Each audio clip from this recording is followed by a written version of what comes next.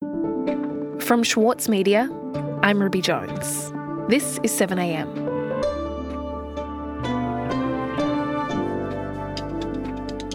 We learned this week that US President Joe Biden's son, Hunter, will accept a plea deal on federal tax crimes. With the 2024 presidential campaigns already underway, Republicans leapt on the deal, calling it evidence of nepotism and corruption, none more loudly than Donald Trump. Trump, of course, is facing a much more lengthy federal indictment. The 37 charges against him could mean a prison sentence running several decades if he's found guilty at his upcoming trial. Today, editor of Australian Foreign Affairs, Jonathan Pearlman, on how the race to be the next president of the United States is suddenly about who has committed what crimes.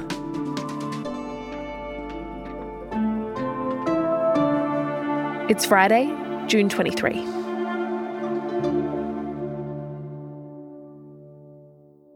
I'm an innocent man. We will prove that again. 7 years of proving it, and here we go again. Very unfair, but that's the way... Jonathan, let's begin by talking about Donald Trump's appearance last week in a court in Miami where he was facing charges under America's Espionage Act.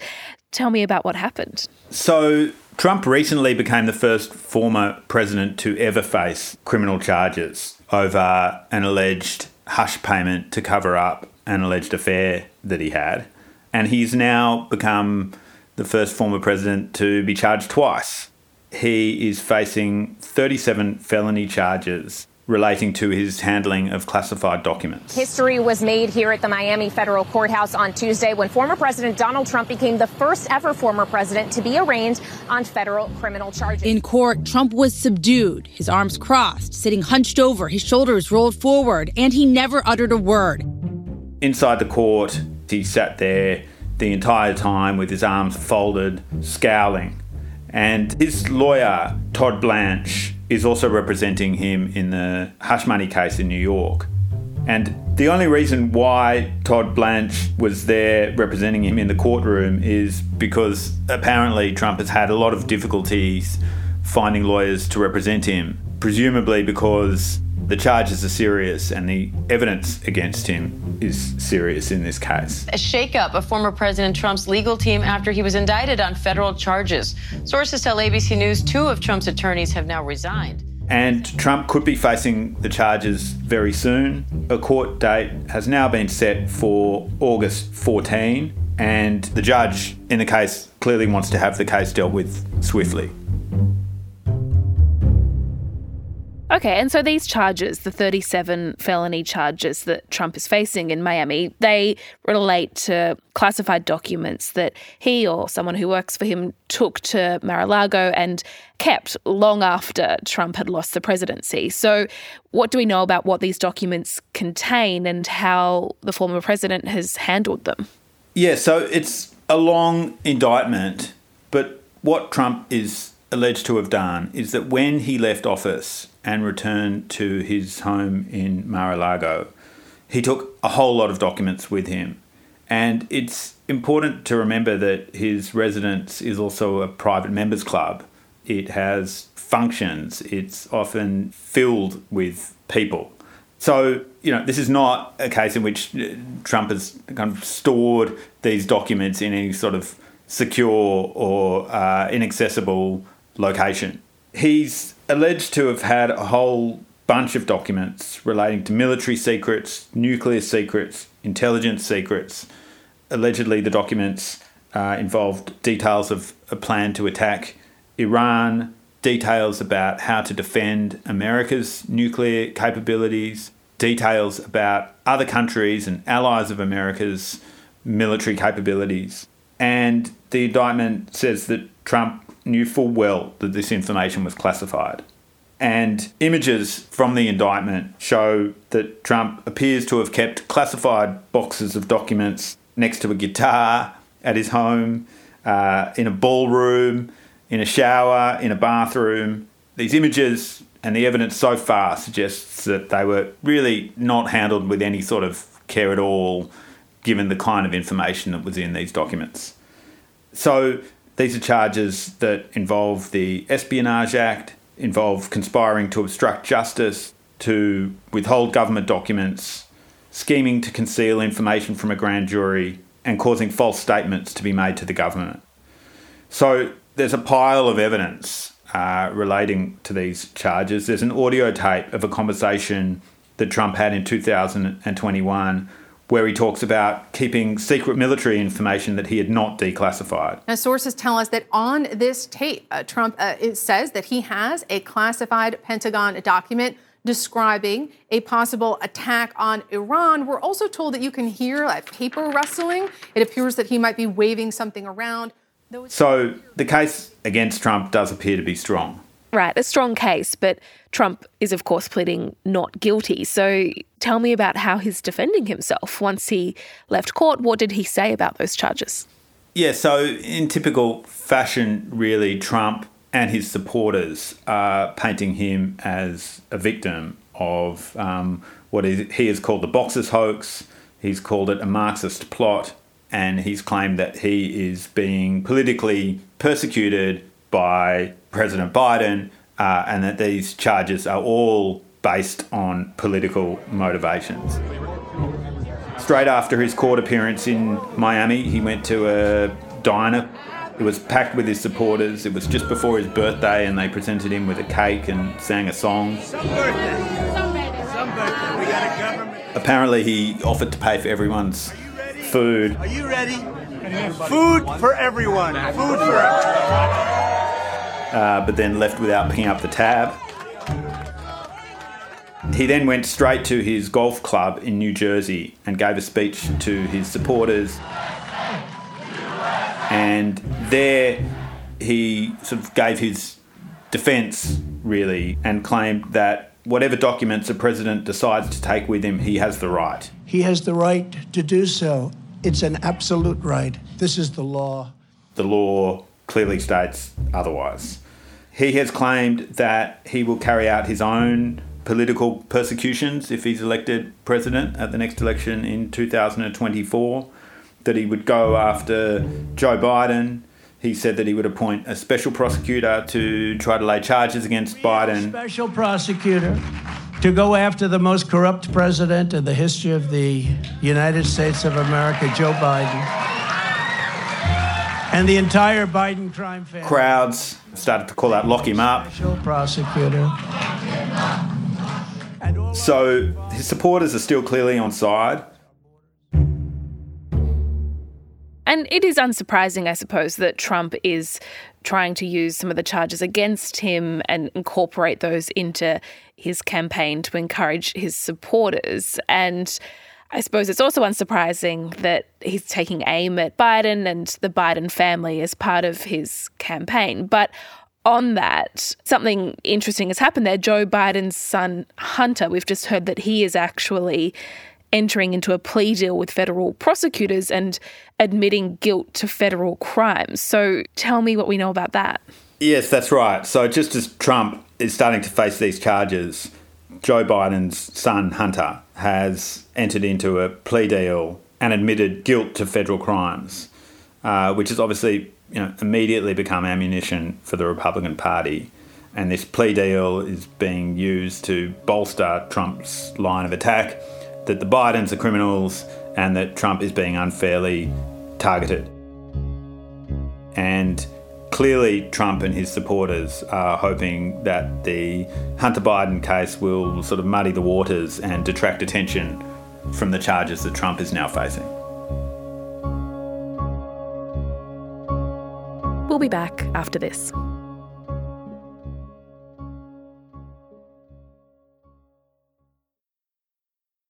The Saturday paper's food editors are some of the country's leading chefs, including Andrew McConnell, Otama Carey, David Moyle and Karen Martini. Let them guide your cooking when you sign up to Schwartz Media's free weekly newsletter, The Food. It features the latest recipe from the Saturday paper, along with a selection of seasonal dishes suitable for all cooks. Subscribe today at thesaturdaypaper.com.au/newsletters. As a 7am listener, you're already familiar with many of the journalists who work for the Saturday paper. For a limited time, subscribe to Australia's leading independent news source, the Saturday paper, and you'll receive the Saturday paper's stainless steel coffee cup, made in collaboration with Fresco, for free. Subscribe from just $2.10 a week. Simply visit thesaturdaypaper.com.au/offer. So here is the breaking news regarding the president's son, Hunter. Hunter Biden apparently has reached a tentative deal with federal prosecutors to plead guilty to 2 minor tax crimes and admit to the facts of a gun charge under terms that would likely keep him out of jail. Jonathan, can you tell me more about the case against Joe Biden's son, Hunter Biden? What is Hunter admitting to having done? Yeah, so Hunter Biden has been a sort of troubled son for Joe Biden and the Biden family. He has struggled with alcohol and crack cocaine addiction for years, and all this has played out very publicly. He's had all sorts of business dealings in Ukraine and China, which have come under question. And so the latest on all this is that Hunter has now been charged with 2 misdemeanor tax crimes after a 5-year investigation. This goes back to 2018 when Trump, as president, appointed an attorney, David Weiss, to investigate Hunter Biden's activities, his role in foreign businesses, his seat on the board of a Ukrainian energy company. The U.S. Attorney in Delaware has launched an investigation into Hunter Biden. Justice Department's investigation centers on potential tax fraud crimes and had been going on at least a year before the president-elect announced his candidacy. Trump claimed for years that there was some corruption involving Hunter and this Ukrainian company. What his son did is a disgrace. The son took money from Ukraine. The son took money from China, a lot of money from China. The claims against Hunter Biden have led to all sorts of conspiracy theories against him, all sorts of theories about this laptop of Hunter Biden that emerged that he'd left at a repair shop, and what apparently contains all sorts of evidence of corruption involving Hunter Biden and Joe Biden and the Biden family. Dad, we have a problem. I left my laptop at the repair shop. And Joe looks at him and says, "What's on it, son? What's on it?" And Hunter looks back and he says, "Every single crime that you've ever committed, Dad." This probe into Hunter Biden went on for years and ultimately ended up with 2 main charges against him. Really, there was a failure to pay income taxes on time and a charge relating to him lying for an application to get a gun. He apparently claimed on this application that he wasn't using drugs. In fact, his girlfriend at the time threw out the gun a couple of weeks after he got it. So what we now know is that Hunter has entered into a plea deal and will probably avoid jail time. But it's unlikely to end there. The Republicans are furious. They're claiming that there's double standards, that Trump is in court facing serious charges while Hunter Biden is going to avoid jail time. If you are the president's leading political opponent, the DOJ tries to literally put you in jail and give you prison time. If you are the president's son, you get a sweetheart deal. Republicans in Congress have already started to talk about further investigations into Hunter Biden. So again, this has really been used by Trump and his supporters to deflect allegations against Trump. How damaging is it likely to be to the president's re-election campaign? If we think about it, I suppose, in the bigger context of what's going on politically in the US and the partisan divide that we're seeing. Yeah, it's an interesting question. The Hunter Biden case is unlikely to shift voters' minds, and there is such, as you say, deep partisanship in America at the moment that people who've made up their minds about Hunter Biden and his, apparent history of crime and corruption are going to be unmoved by this plea deal. On the other side, those who believe that these really were very minor offences involving Hunter Biden and that the investigations into him have really been political and attempts to undermine Joe Biden are also likely to be unmoved. Because at the moment, what we know is that at least 30% of Republicans are unwavering Trump supporters. He's miles ahead in the polls on the Republican against other Republican candidates. A recent Reuters Ipsos poll found that 81% of Republicans believe that the charges against Trump are politically motivated, And, Trump has quickly seized on these latest charges to enter a new round of fundraising. He's apparently raised already $7 million.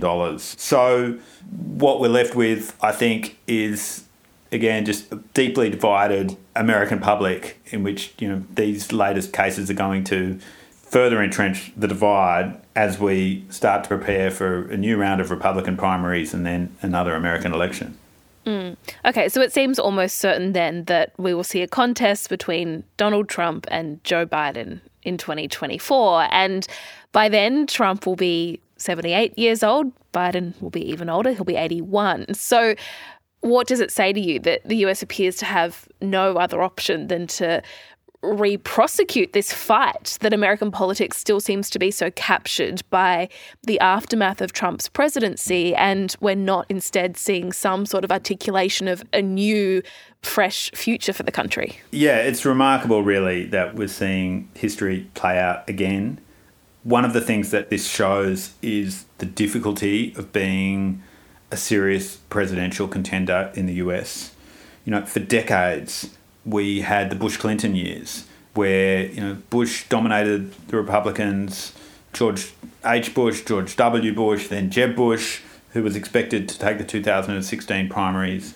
And then we had Bill and Hillary Clinton on the other side. And, in some ways, Barack Obama was an anomaly, but it was also, I think, a reaction to this. I mean, clearly there was just growing public discontent with this same cycle of Bush, Clinton and familiar faces. And Obama was seen as a kind of fresh alternative to that. But we're now locked back into this cycle because it's difficult to be a presidential contender. It's difficult to gather the support, to be seen as a viable president.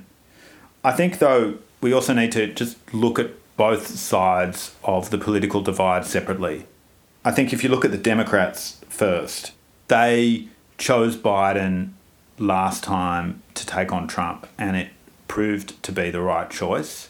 And now Biden is the incumbent. And whilst a lot of Democrats, I think, were hoping that he would serve only one term, he now, like so many leaders in the US and in Australia and elsewhere, once they're in power, find it hard to let go. But I think what's really interesting is what's happening on the Republican side, because Trump may well get the candidacy, but the big question beyond that is what will happen to the Republicans after Trump?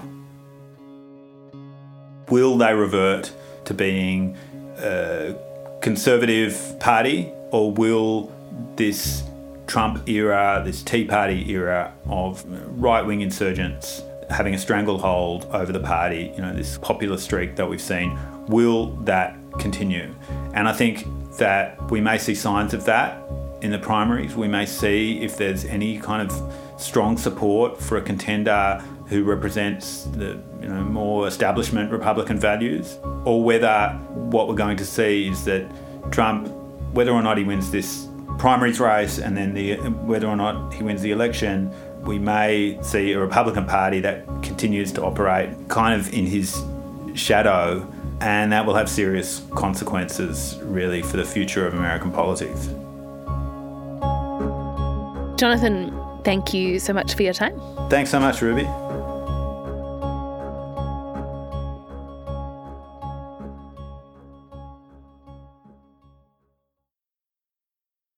As a 7am listener, you value the story behind the headlines. That's why you should read Post, a free daily newsletter bringing you the top 5 news stories of the day, summarising each of their key points. Sign up at thesaturdaypaper.com.au/newsletters. Also in the news today, Treasurer Jim Chalmers says he'll announce whether RBA Governor Philip Lowe will keep his job in July. Lowe, whose term officially ends in September, could be extended, or a new governor could be appointed by Chalmers. And the head of the AFP, Commissioner Reece Kershaw, has been accused of failing to declare a conflict of interest over his links with PwC. Green Senator David Shoebridge says new documents reveal that Kershaw met multiple times with a friend who now worked for consulting firm PwC over a contract that was awarded without public tender. 7am is a daily show from the Monthly and the Saturday Paper. It's produced by Cara Jensen-McKinnon, Zoltan Fetcho, Shane Anderson, Yo Chung and Chris Dengate. Our technical producer is Atticus Bastow. Our editor is Scott Mitchell. Sarah McVie is our head of audio. Eric Jensen is our editor-in-chief. Mixing by Andy Elston, Travis Evans and Atticus Bastow. Our theme music is by Ned Beckley and Josh Hogan of Envelope Audio. I'm Ruby Jones. See you next week.